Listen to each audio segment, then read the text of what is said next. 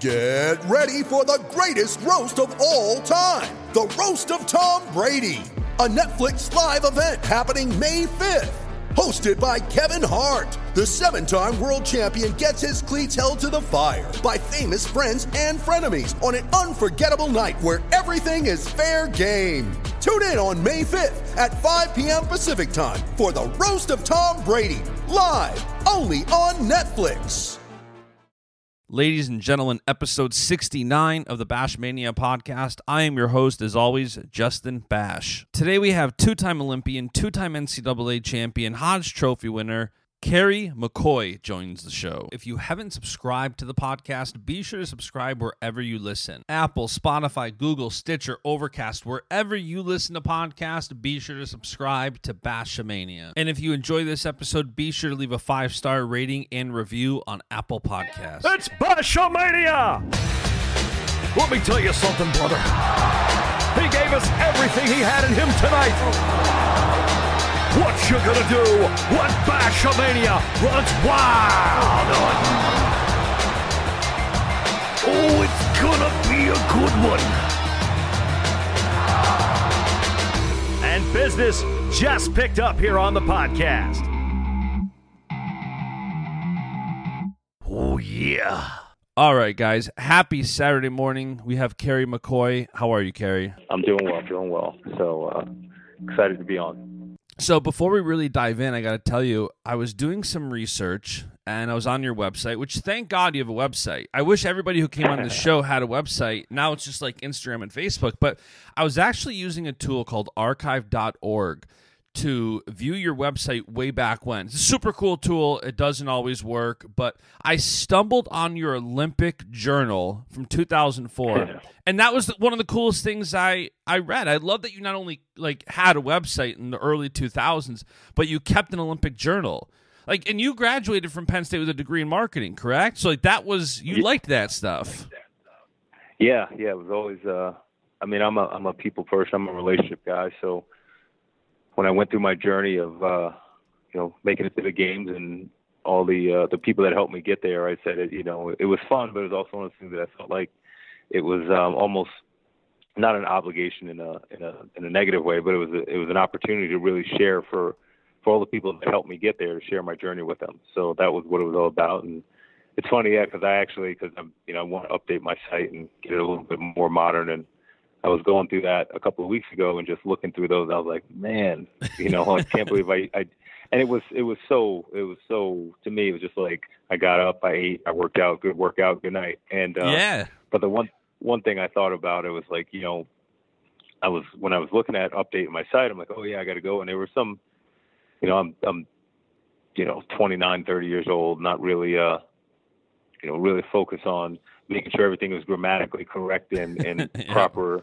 So I go back and I read, I was like, oh my goodness, how, and I knew better, but it was just kind of getting those raw feelings out. And, this is back when it was HTML site where you have to type it and upload. And then if you have to go back, you have to, edit it and then re-upload and replace the file. So I think back then I was just like, hey, let me just get it done. And especially some of those late night ones after training, I was like, oh, I got to do the journal. So it's funny to look back and read and just, I could just bring myself back to that time of where I was doing it. And it's so kind of getting something out there. It was so cool too to see the names, because you're right. A lot of it was like I ate, I trained, 10 minutes of drill, did 20 minutes of situation alive, whatever it was. But it was cool. We went to Best Buy to come back and fix Steven's computer, or little things like that. But it's super cool, man. So diving into your wrestling story, tell me about how you got started in wrestling. Yeah, that's always a good story, and I've told this story a bunch of times, and it's funny. I mean, I'll give the condensed version. I don't know if you're going to go through everything, but it was basically, when I started wrestling in 7th grade, 12 years old. And the reason being, it was the first, I was a normal kid, just go to school, come home. But I wanted to play basketball. I thought, that was going to be my future. I had a hoop in my front yard. We used to play before school, after school, on the weekends, go to the park. So I was all about basketball. And 7th grade was the first year in my school district that we could play organized, scholastic sports activities. And the only two sports that were offered were wrestling and track. So basketball didn't start until 8th grade. So I wanted to do something. I didn't want to just keep just the normal routine of go to school, come home, play. So I was like, okay, I'm gonna play the sports. And a buddy of mine who had known, from elementary school was in the kid wrestling program, and he had wrestled. So he's like, hey, yeah, you should try wrestling. And I was like, well, yeah, okay. I watch it every weekend on TV. I like Hulk Hogan. I like Andre the Giant, So that's what it was. And so you thought it was going to be Monday Night Raw, basically. yeah, basically. So yeah, I mean, it was funny because that's what I thought it was. And the whole week before our first practice, I was thinking about what my nickname's going to be. Trying to come up with a finishing move, and a joke of like, was going to wear a mask or not a mask? Was going to wear the long tights, the short briefs, and so that's what I was thinking about. And then I show up in practice the first day, and obviously we know what a wrestling room looks like. Yeah. And I see these mats on the floor, and I'm thinking, oh yeah, maybe gymnastics practice is finishing up. They're going to roll up these mats and build a ring, and we're going to do all this stuff. So yeah, that was kind of my first introduction. And coach walks in the first day, and he's like, we get going. He's like, start running. So I'm super confused. First, I'm thinking ring ropes and turnbuckles, and then I'm thinking, all right, well, yeah, gymnastics, tumbling, and all. And then I'm like, well, track season doesn't start until the spring. What are we doing here? But right through there, and we were practicing our middle school, and running through the halls in middle school. And I tell people, I don't know, maybe it's something about freedom of being able to run in school where you never get to do that before. Right. But that first day, I fell in love with it, and it was just like I had no idea what I was getting into. I had no idea what it was about, but I just said, this is something I'm going to do. So just the energy that was in that room, with those group of guys together, was something that latched onto my heart right away. And I wasn't good at all. I tell people I was the worst wrestler to ever start wrestling in the history of wrestling. I was so bad. I doubt that because I was definitely worse. yeah. So it was. I mean, I had no idea what I was doing, and but I loved it. I just wanted to get better, and that was when I started. I didn't set out to be a national champ or a state champ or heck, even a starter. I just wanted to learn this thing because it grabbed me, and I just said, I want to learn. I want to be the best that I can be, not knowing what that would be and not knowing what that would entail. But I just came every day with that idea of learning, and slowly but surely I had more success. But my first year wrestling in 7th grade, so we're wrestling junior high, and I didn't have one competitive match in the regular season. And it's like, it's junior high, right? Even to this day, I mean, you think about junior high sports, and everybody gets to participate. Everybody gets to get a shot. And right. I didn't have one match, and I remember one time, and it wasn't. I mean, one, like I said, I wasn't very good, but it's just like the opportunities. I mean, I was on the bottom of the depth chart, so I remember with the one time that I talk about, I had a chance. The guys that were ahead of me were sick or hurt or something, but I was going to get a shot to wrestle, and we had a dual meet, and I was all fired up, had my weight under control, and showed up before the match, and got on the scale, and I made weight, and then I got off, and then to hear the other coach say, we don't have anybody there. So they were, this is junior high, so I was like, all right, we're going to, it's just going to be a no match at that weight class. I was like, oh, goodness, So it was like the one time that I had a chance, but then I, in the off season, I wrestled year round from start, when I started, and the off season, we had our freestyle county tournament, and there was one kid in my weight class, so I had one match, and then that qualified us for the state tournament, and then I went to the state tournament, and there were 3 guys in the Greco-Roman weight class, and there was 4 guys in freestyle, and I finished 3rd in Greco, and I finished 4th in freestyle. Wow! So that was I was 0-2 in Greco, and I think I was 0-3 in freestyle, but I got to compete. Yeah. And, but it was just like, that's how that first year ended, and I got better. I improved. I was learning more, and but my appetite to really take the sport to the next level had been lit that first day, and I just kept building on it for there. And then slowly but surely I got better, and 8th grade, I was still junior high school. I think I was like 7-1. In 9th grade, I was undefeated on the junior high team, and then just kept rolling from there. At what point did you realize you could have a career like you end up having? I don't know. I think it was just kind of organically happened over time. I mean, I wrestled junior high school, 7th, 8th, 9th grade, where a lot of people, when they get into reaching higher levels of the sport, they jump in there in the varsity room, 8th, 9th grade, and getting there, competing, qualifying for state tournaments, things like that. And my first year in high school, on the varsity, 10th grade, I lost in the first round of a league tournament. So the way it goes in New York, you go leagues, counties, and then you have to. Back then, you place top 4 in your league, then you go to the counties, and you have to win the county to go to the state. Well, I lost first round on a league tournament, so I didn't even have a chance to qualify first qualifier. And that summer, I like I said, I wrestled year round, and that summer, that losing first round in the league tournament, and our high school hosted the county tournament, which is a state qualifier. And I remember sitting in the stands, and our high school gym's not huge, probably 2,500 people capacity. But I remember sitting up in the rafters.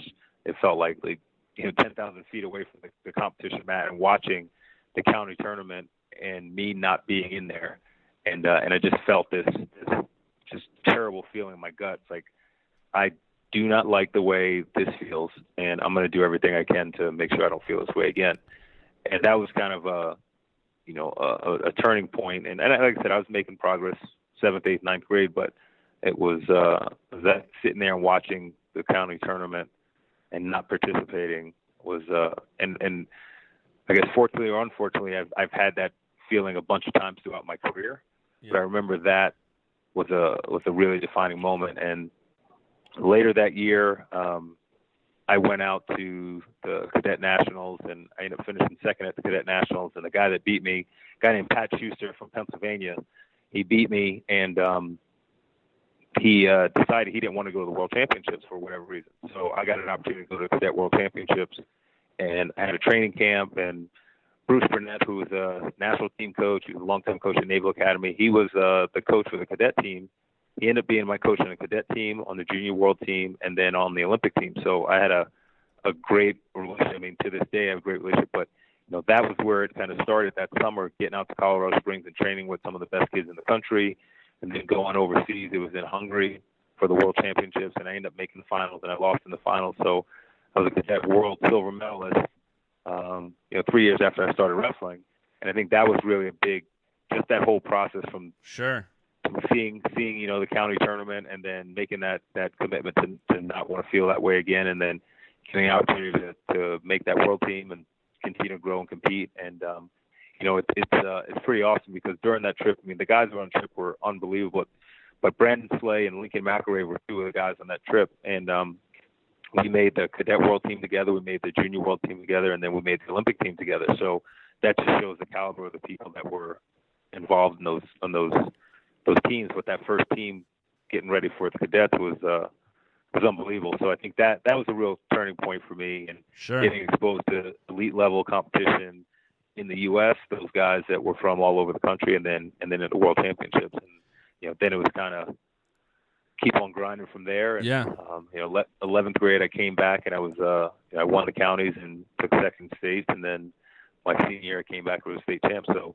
I started wrestling in 7th grade, and 5 years later, I was cadet world silver medalist, time state finalist, state champ, and and that kind of laid the foundation for bigger things to come. But it was so I think going back, I think it was that defining moment of sitting in the stands watching the county tournament, and just feeling just horrible in the pit of my stomach that I didn't want to feel that way again. Totally. And I've had those experiences of living out of my car and not knowing where my next meal is coming from. And when you experience those types of things, that is such a driver to not want to be back in that place, or to help you in your initial pursuit of getting out of that place. Right. And I'm curious, what led you to Penn State after that?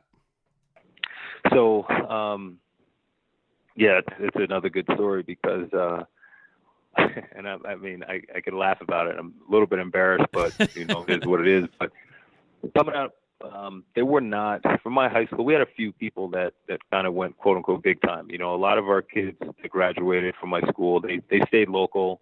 and a lot of the athletes, if they competed, they went to state schools for the most part, and we had a few people that went, but it wasn't that highly publicized, and especially like it is today. So I had no concept of Penn State.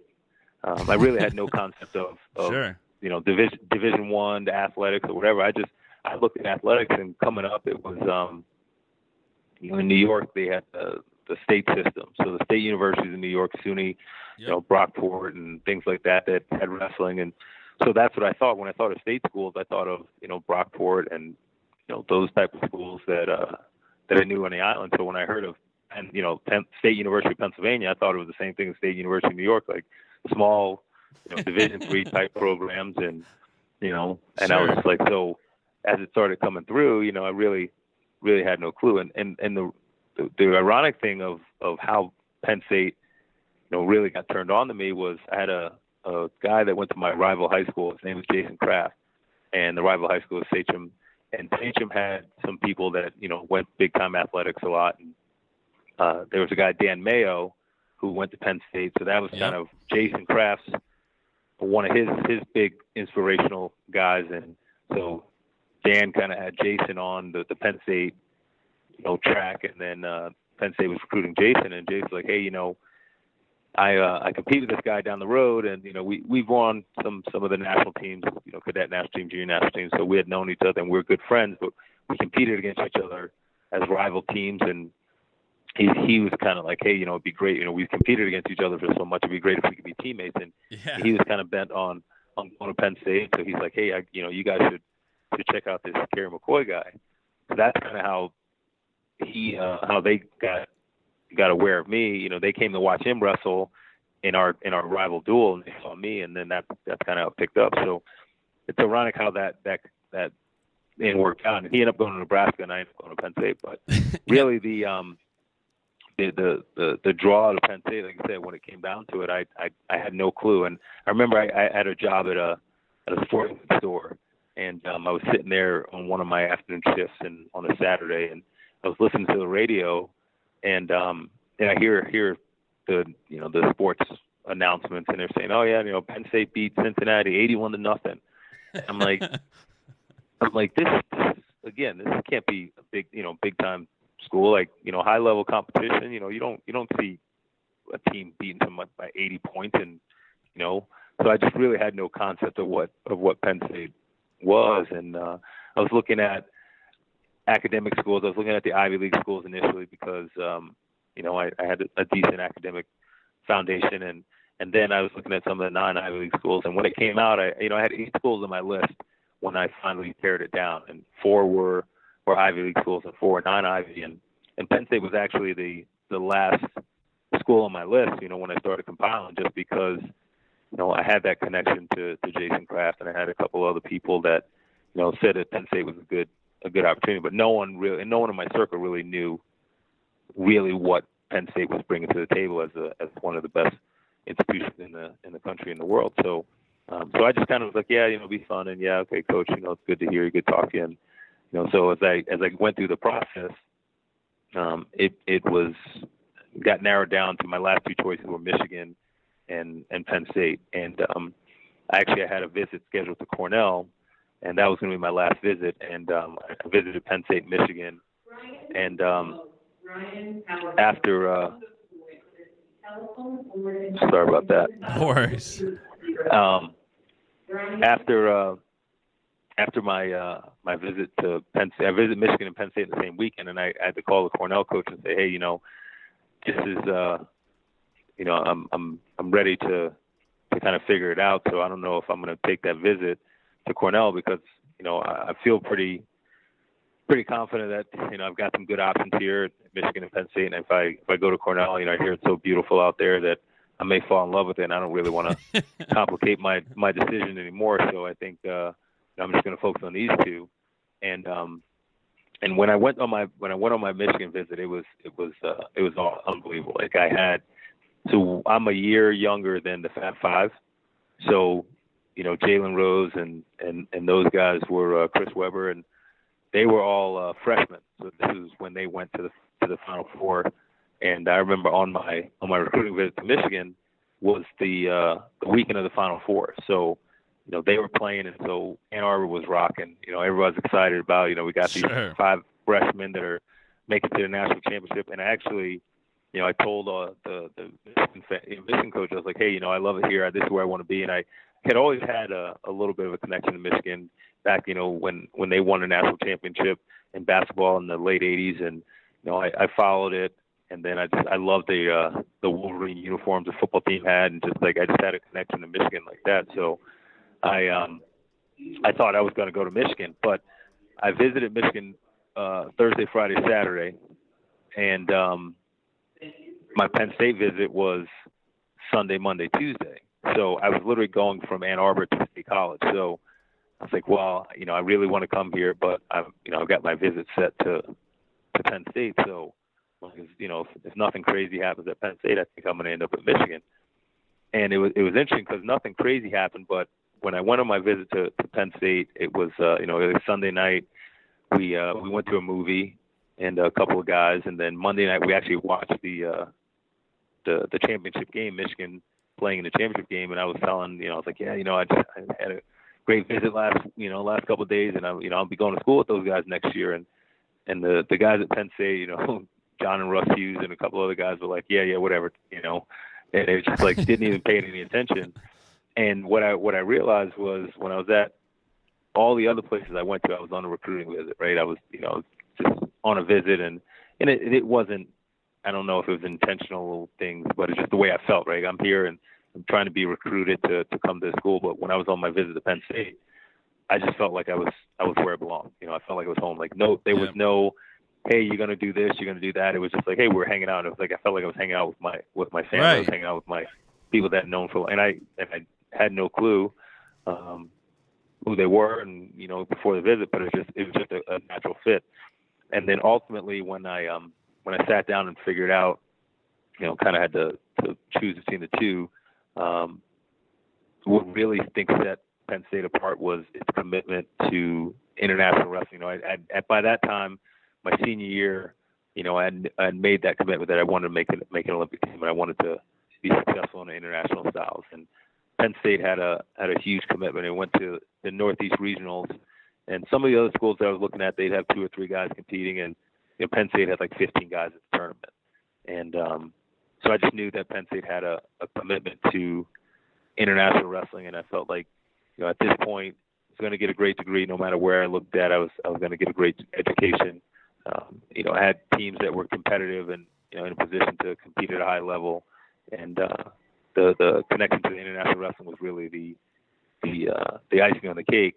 But I really think that the combination of all those together and just the feel that I got when I was on campus made the decision pretty easy. So that's, Totally. And what do you think led to your success at Penn State specifically? You had so much success. What do you think contributed most to that? Yeah, that's a great question. And I think, probably 10, 15 years ago, as I was going through and I would tell people, I kind of taught the same thing that, I made a commitment, and, when I was in 7th grade to work hard and get better every day, and, feeling those different drivers to be successful. And, that's definitely a big part of it. But, now, especially in the last few years when I've been able to get a little bit mature and kind of focus in, I think that number one, I would go back to my faith, and, I'm very blessed that God put me in a position, he gave me some natural talents, but he put me in a position throughout my life where I was going to be around people that would help me to reach my full potential. And that's something that's really important to me because, I don't believe in coincidences. I think that, God has a plan for us all. And you go back and you look, and just like the different opportunities that I've had and the different things that have shown up, it was just like, perfect timing in so many situations. So I credit, his presence in my life, and it comes to the people. So, when I was a freshman in college, I was 19 and 17, and that was more matches that I lost in one season than I had in my 3 years wrestling varsity, and comparatively, between 8th and junior high as well. So almost all, in the 5 years previous to college, I lost the equivalent of number of matches in 1 year. So, it was a rough freshman year, but during that process, I always had encouragement. My coaches, my teammates, workout partners, the fans. And, I tell people all the time, especially after my freshman year, I'm sure there were some people like, what the heck? Why do we bring this guy in when Sure. Every other match I was getting beaten. But anytime I interacted in a social setting, in a public setting, it was always support. The alumni, the fans, the boosters, they were all just like, hey, yeah, and it was one of those things like, we love you. We love you for who you are and what you bring to the table. And it wasn't just about how I was performing on the mat. Now, if some of them saw, I know Coach Lorenzo was recruiting me, and Coach Fritz was my coach. So, they saw something in me, and maybe those are the things that the fans and the people that follow sport really understand. So, I think that was a big thing, that just the people that God had put in my life around that process made a big difference on me. Totally. And I know everybody's different, and everybody's faith plays different roles in their career. For you, when did you notice it was such an important part of your career? It's always been something that so we got into church when I was like 9 years old, and I had no idea what it was. It was my mom. My sister, I had a younger sister, and my mom worked full time. And when I was in school, my mom was my sister's babysitter, and my brother, my sister's 5 years younger than me, my brother's 7 years younger than me. And so when I was in school, my mom would drop them off the babysitter, and I'd be in school. So the babysitter was very, very strong and very involved in their church. And through the process, and I don't know how many times it was brought up, but eventually my mom agreed to go to church and bring us to church. And so that was around 9 years old when we started going. And, within the first year, my mom accepted Christ, and she was a model, for how we should be living. And so it was just like, that's what we did. We went to church, and we grew up Baptist. So, we were in the church, 3-4 days a week, and, 5-6 hours on the weekend, on Sundays. So, we were just immersed in it. And I didn't really know what that meant, but I know that, I love Jesus, and, we learned that if you accept him, and you're gonna be taken care of. You're gonna be all right. You're gonna have everlasting life. And so I accepted Christ at 9-10 years old, but not really understanding what it meant. But that was a foundation that for those years in high school growing up, that it just kept getting bigger and bigger and more solid. Of I believe and I trusted, and I always was prayerful. And going through high school and getting out of high school, where you go on every day, you have that routine, and going to college and post-college, got a little bit out of the routine, but my foundation of faith and believing and praying was something that I never really got away from. Sure. And then, when you start with your own family, and when got married and started having kids, and start really focusing in and having that higher purpose, that's when I started to really reignite and reengage. And I tell a story when we were out at Stanford the first time. Tanner Gardner was on the team, and he was very open about his faith and very intentional. And that was also a big reignition for me to reignite my faith and my practice and my intentionality. So, so that's how it really came back in. And then, to involve that in my competitive career, it was always prayer, and then my professional career as a coach, trying to seek out people that I could learn and grow from. But like I said, in the last 6-7 years is when it really started to build with the people that God put in my life. And we have a guy named Darryl Colbert who was brought on as our FCA liaison team chaplain a few years ago when I was at Maryland, and he was just such a blessing to me to be able to pour into, and then other people in our neighborhood, other people in the community, other people on campus. So it just continued to grow. And then, back in probably 2012, 2013, when I saw a resurgence of faith with a lot of athletes, wrestlers in general, but specifically, just athletes were being more intentional about sharing their faith. So you go back to Tim Tebow and how he was bold about his faith. And so just over time, it just continued to get, more and more momentum and more awareness. And so it was just awesome. And because I had the foundation of belief, it was easier just continue to grow and build, where I didn't have to seek out, at 25, 30 years old, try to seek out and figure all this stuff out and find out what the foundation was. I had that foundation, but, I just had to recommit myself and be more intentional about it, and then be able to share and get it out being that way. So that's kind of how the cycle went for me. And I think that, the more intentional you are, the more intentional it allows other people to be. And there's a lot of examples and a lot of opportunities to share on a high level. Sure. And when you look at your college career, you won 131 out of your last 132 matches in college, and you had an 88 match winning streak. No, a lot of people would feel a lot of pressure there, and I'm curious of how your faith played into kind of managing those expectations of not having your identity tied to wins or losses, and not getting too caught up in a win streak or not losing a lot of matches. Yeah. What was that like, trying to manage that expectation when you were so good? Yeah, and it's interesting, I talked about that kind of watershed moment when I was a sophomore in high school watching a county tournament, and that came back after my freshman year. And at the NCAA tournament, again, like I said, it's happened a few times in my career. So at the NCAA tournament, I was 1-2, and the guy that knocked me out of the tournament was the guy that had beaten her in the regular season, a guy named Jeff Clover from Pitt. And I remember sitting in my hotel room, and again, going back to that 7th grade year where I was like, I hate the way this feels. I don't ever want to feel this way again. And, kind of back in 7th grade, it was, okay, let's continue to work and put the effort in and committed. And I always had that. But after it happened in college, I was like, okay, I'm working hard. I'm trying to be the best that I can.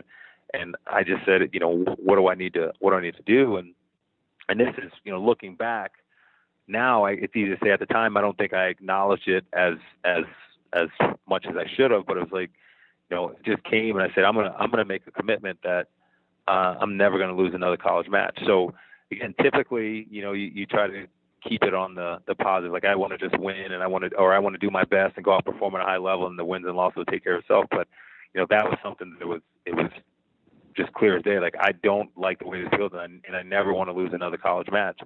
And that's that's something that it was not a, hey, I'm just going to say this to myself and just kind of keep it tucked away. But it was like, that was what I told everyone when they said, what do you think? I'm never going to lose again. And typically, like you said, you want to do more positive, saying, okay, I'm just going to go out and do my best and all. But I got to that point where I hated losing, more than I enjoyed winning. And I don't think it was really fundamental in that, but that's kind of where my, when I think back, that's where my feeling was. Like, I'm going to do everything I can because I don't want to feel this feeling of loss again.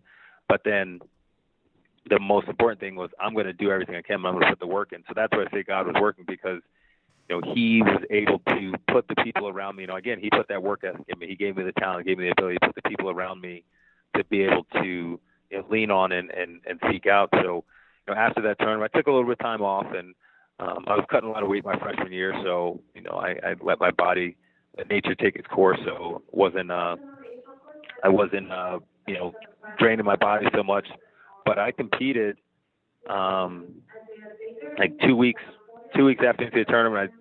I was competing again. I think that summer I competed in 7 competitions, and I think I won 5 of them. I was made the SBAR, which is the now FILA Junior, UWW Junior. Yep. I made that world team in Greco.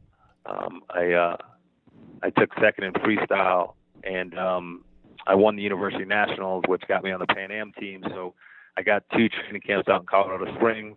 Again, got exposed to those elite level guys, and helped me to get to that point. And it was just like I had some opportunities present themselves because of the commitment and the competition that I had, and then and that's just where it went. So that's how the run went from there. And so again, in myself, it was like, I'm not going to lose anymore. I told people I'm not going to lose anymore. But when I went out to compete, it was just like focus on and I'm going out there. So I guess like I didn't have that when I stepped on the mat. Like, I'm going here not to lose. I'm going out there to compete to my best of ability and see how well I can do. But my preparation was focused on, hey, I need to do everything I can to make sure I don't lose when I step out there in the weekend. So when I was on the mat, it wasn't so much like, hey, I don't want to lose. It was go out there and dominate. but my preparation, my daily routines were set up that say, hey, I know that, and it's a situation you talk about all the time, right? Once you make a commitment, your choices, your daily choices change.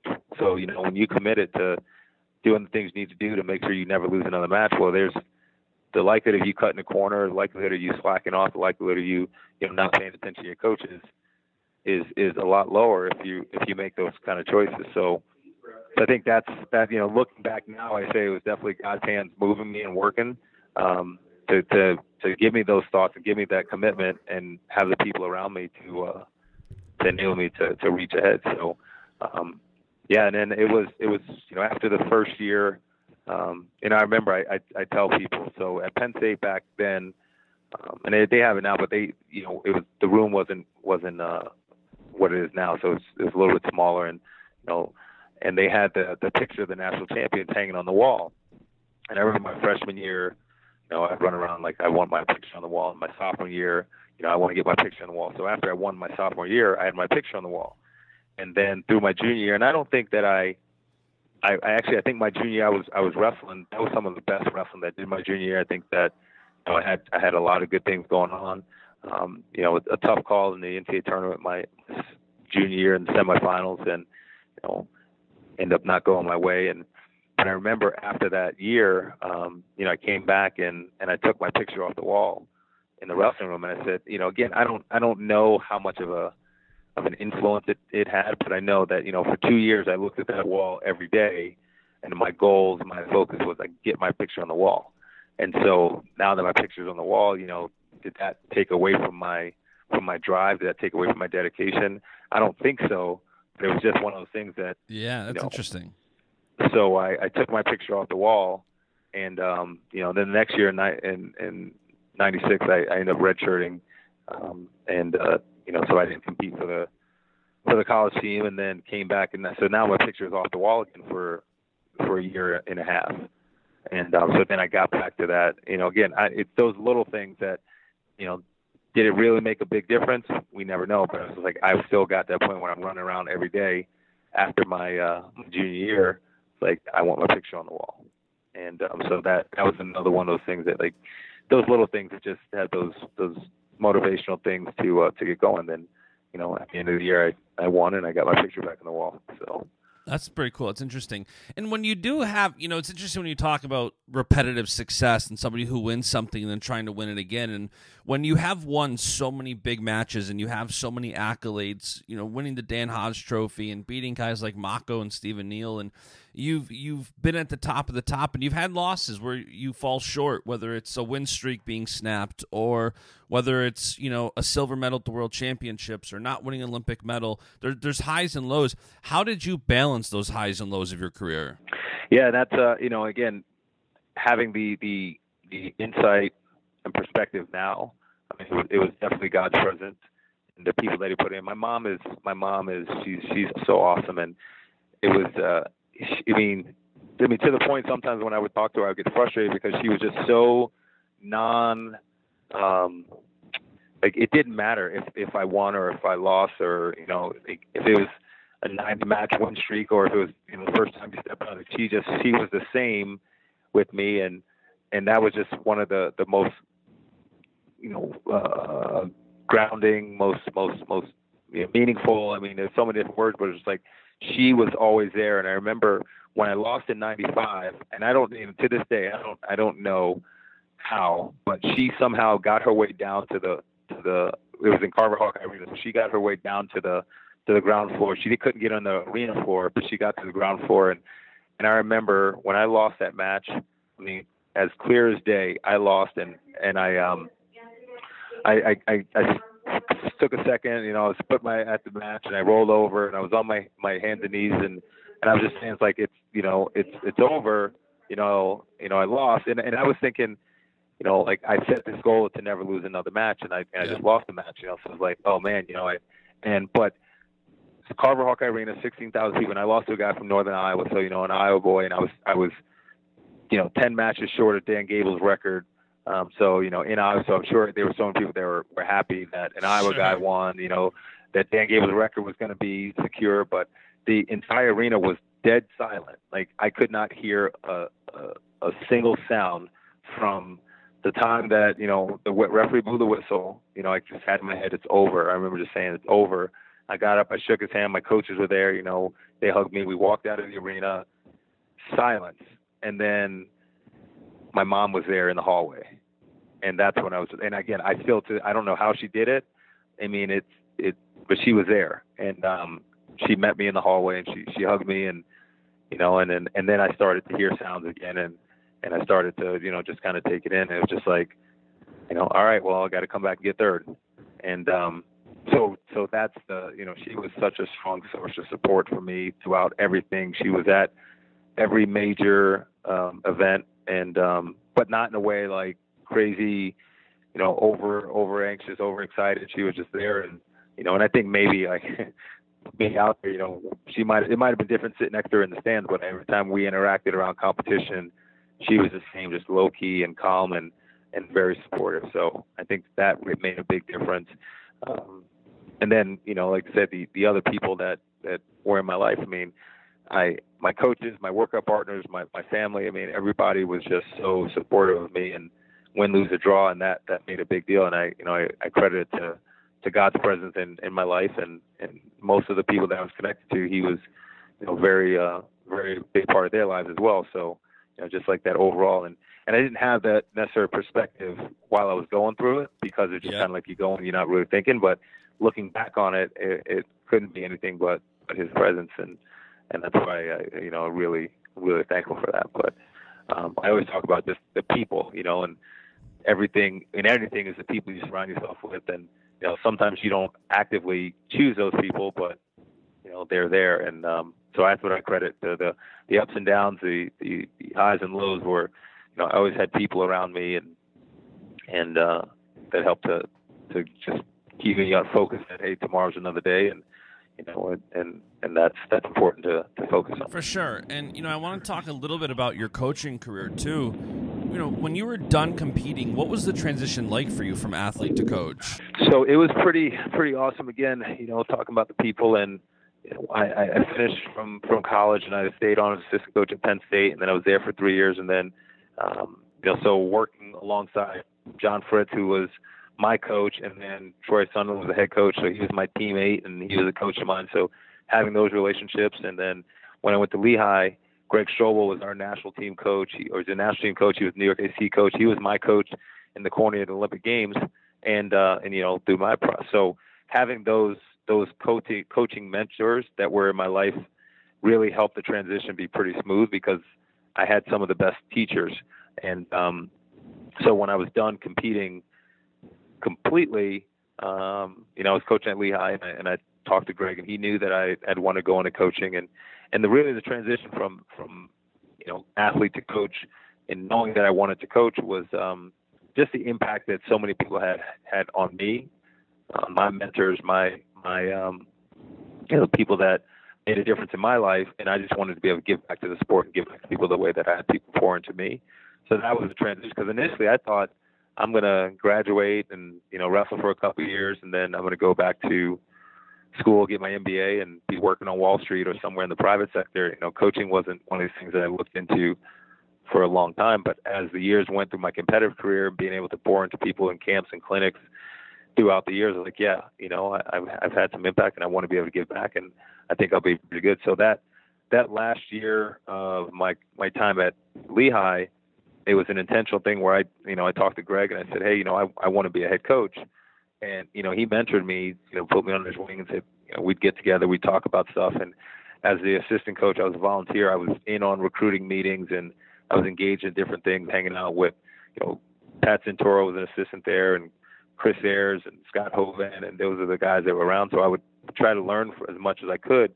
And that's something that I just had throughout my competitive career, just be around the best people you can be and learn. And that's what I did with my coaching career. So that year from 04 to 05, just having Greg as a mentor and having the other coaches around Lehigh as mentors, but also the foundation of all the other coaches I had to that point, really made it an easy transition.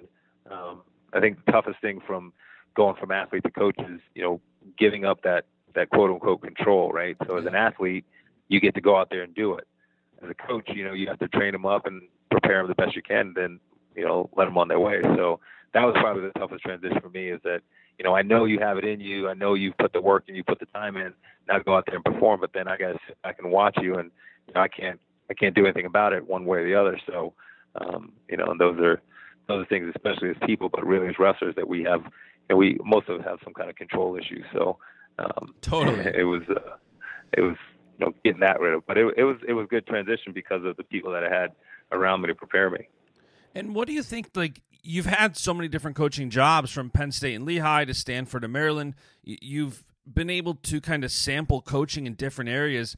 How different is it going from school to school and coast to coast when you're coaching on the D1 level? Yeah, it's different, and that's where you have to have a firm philosophical foundation on where you want to do and where you want to go.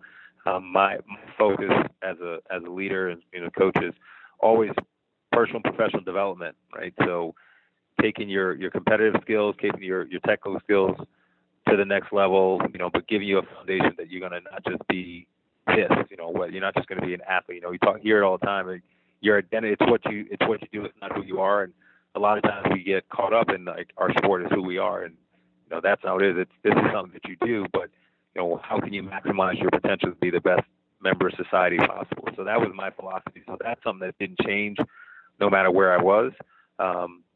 Resources and availability and connections and support, those are the things that were, varying from place to place. Obviously, Penn State has a huge following, and, Lehigh has a great tradition. And when I went to Stanford had a national champion, they had a bunch of All-Americans, but Stanford was so successful in so many other sports that, it was tough to really get a foothold on that level of success. But the people that were supportive of the program were diehards. And so you just had a different flow and a different way of doing things, and had to do a little bit more on your own, within the program and within the support versus some other places that had a lot more resources from the university and from the campus. And same thing when I went to Maryland. I mean, Debbie Yao was such a pioneer in the sport of wrestling as an athletic director, and what she did to help elevate the sport. And through that time there, it was just like continue to engage people at a meaningful level. And as I said earlier, I'm a relationship guy, and it's just really trying to connect and build on all the potential resources that are out there. And I was pretty fortunate to be able to experience. One thing that's really unique about especially as a head coach, three of the athletic directors that I ended up working for were Bob Bowlesby, Ted Leland, and Debbie Yao. And Ted Leland hired me at Stanford. He was the first, my first AD. Then Bob Bowlesby took over when Ted went on to his next career, and then Debbie hired me at Maryland. And I was on the National Student Athlete Advisory Council when I was right out of college, and on that council I served as vice chair and chair, and the vice chair and chair served on the management council, which that was a governing body before they restructured NTA. But I served on and had a seat on that council, and those three athletic directors were on those councils with me. So I got to meet and interact with some of the top administrators, and got to work for some of the top administrators, and just really being able to kind of pull back the curtain on the NCAA structure and what they're doing and how to be connected. So I got a lot of leadership and mentorship from a wide variety of people, and I was able to leverage that when I became a head coach, and so having a little bit broader perspective on things when from an athlete to a coach, but also having that administrative side was a big bonus. And speaking to coaching, Cael Sanderson is a good friend of mine, a client of mine, and he's such a great guy. He's made me feel like an honorary alumni of Penn State ever since the day he transferred there. And well, I mean, you guys were on the 2004 Olympic team together, 2003 World team together. What has your experience been like traveling with him and competing with him? And just your thoughts on what he's doing at Penn State right now. Yeah, so it's pretty awesome because to know somebody as a teammate, and then to be competitors in the coaching realm, and to be fans of as an alma mater, for the little place he's coaching at. So it's a really unique relationship that I have with Cael. And the one thing I was talking about him is he is who he is always, right? You don't ever have to worry about Cael trying to sway a certain way. He is who he is, and I remember just through our competitive side, when we would get together and, 03, 04, and he actually made the team in 02 and didn't wrestle because I was a senior in college and he wanted to focus on, finishing his career and winning his first NBA title. So, but he was in the training camps and things like that. So I, got to know him in that capacity. And we did a lot of stuff, played video games, played poker, trained, and he was always the same. I mean, when he was playing video games, he was laser focused on trying to be, yep. The dominant guy there. And, when playing poker, he was very strategic. And so, he was always the same person and kept the same temperament, never got too excited, never got too down. And, and he before he told you, he had some challenges in his competitive career, and, his commitment to the sport never necessarily wavered, but he definitely found some challenges in there. And he kept it to him, to close to the vest, but, some of his teammates were aware of it and his coaches obviously, but, it didn't matter what was going on. He showed up and he worked hard to put the work in, and then he did his thing. So, that's the way as an athlete, and then he, with his coaching, and, that's what you see. So I think that's where I was most impressed with him as an individual, that he was able to, keep that presence, himself. He just kept his identity through everything, and that's what he comes down to. So, and like I said, as an athlete, as a teammate, it was great. Then when we were, and I wouldn't say we were competing against him, because Penn State was definitely on a much higher level against the teams that I was competing against. Just being in the competitive arena and seeing what he was bringing to the table, and then obviously the success that he's brought to my alma mater it's been awesome as an alum.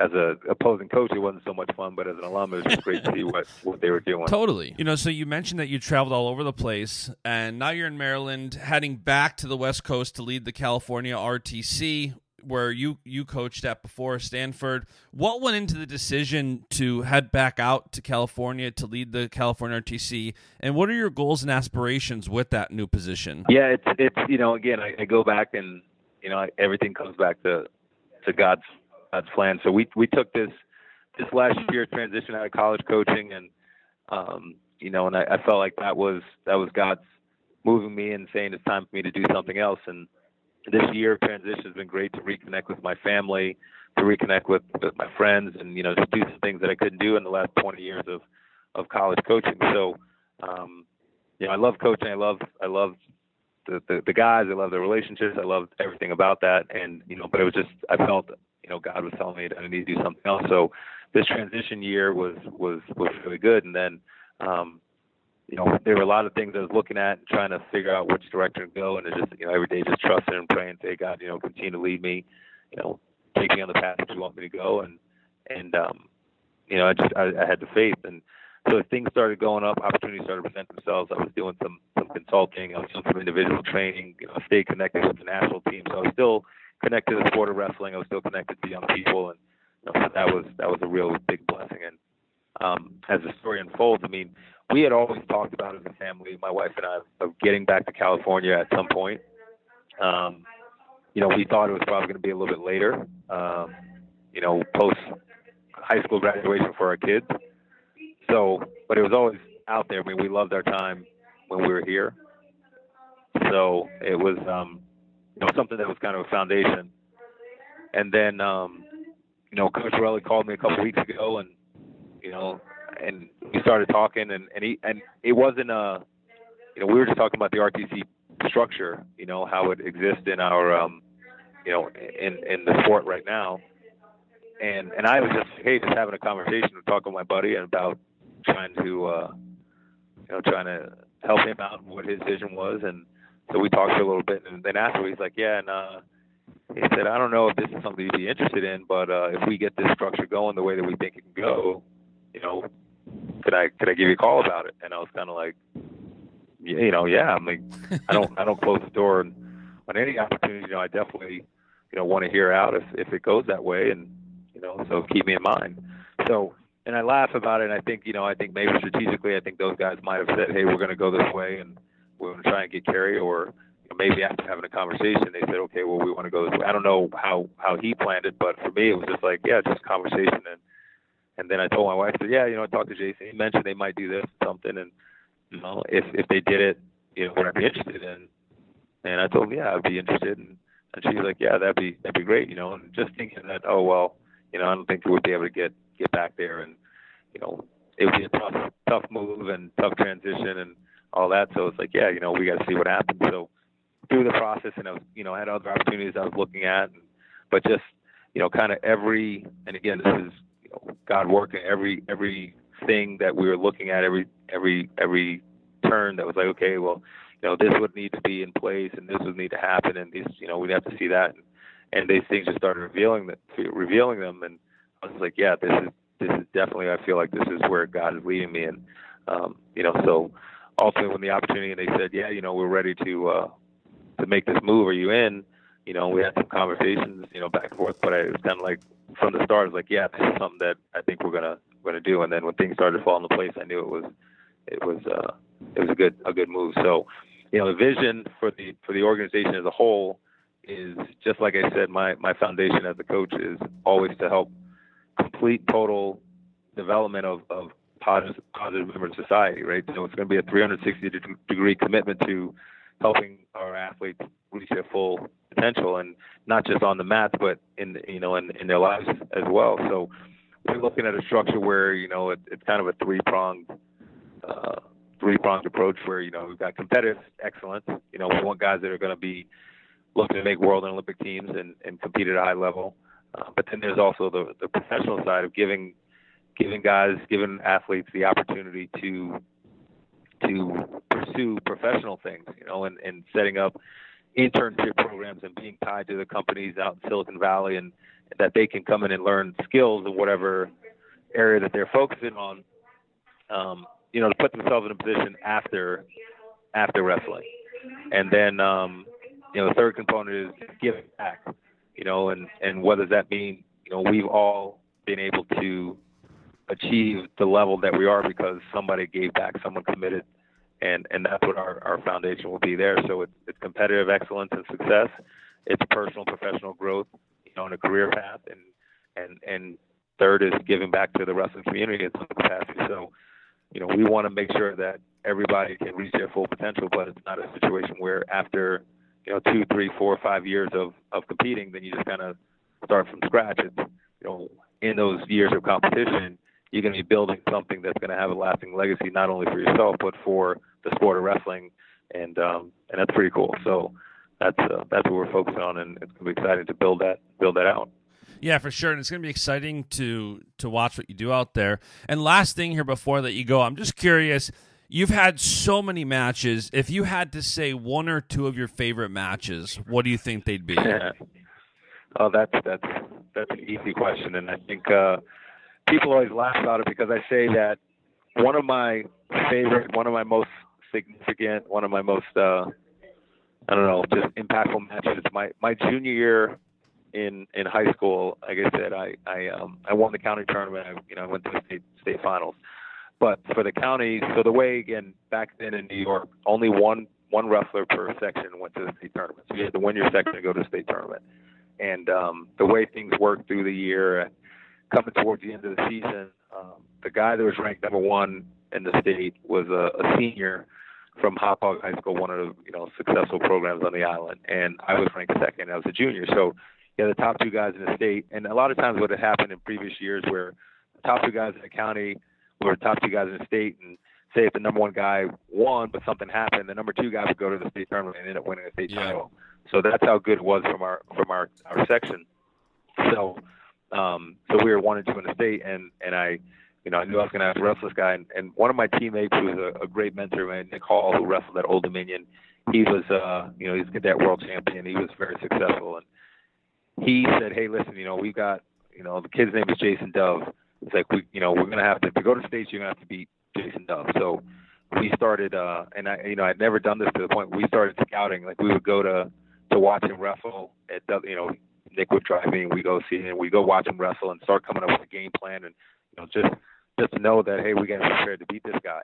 And it was pretty cool because Nick and I were workout partners, and he was a mentor, and he took it upon him to say, hey, let's go, because he wanted, obviously he wanted me to get to the state tournament, be a state champ. So we scouted, watched him a couple times, and we had a game plan, and we wrestled, and I think it was a 0-0 match in the first period, and then the second period he was down, he got an escape. In the third period, he was pretty tough on top. He was riding, and I got a reversal about 30 seconds left in the third period, so I had to ride him out to win, and I did. So, it was a 2-1 match, and I won. So I was county champ, and I was going on state. But it was just how the culmination of all the preparation and all the focus that it took to prepare for that match and have it come out and actually win. So that was something pretty cool that always stands out. And I think about that. That's one of my favorite matches of all. And if you go later on, I can't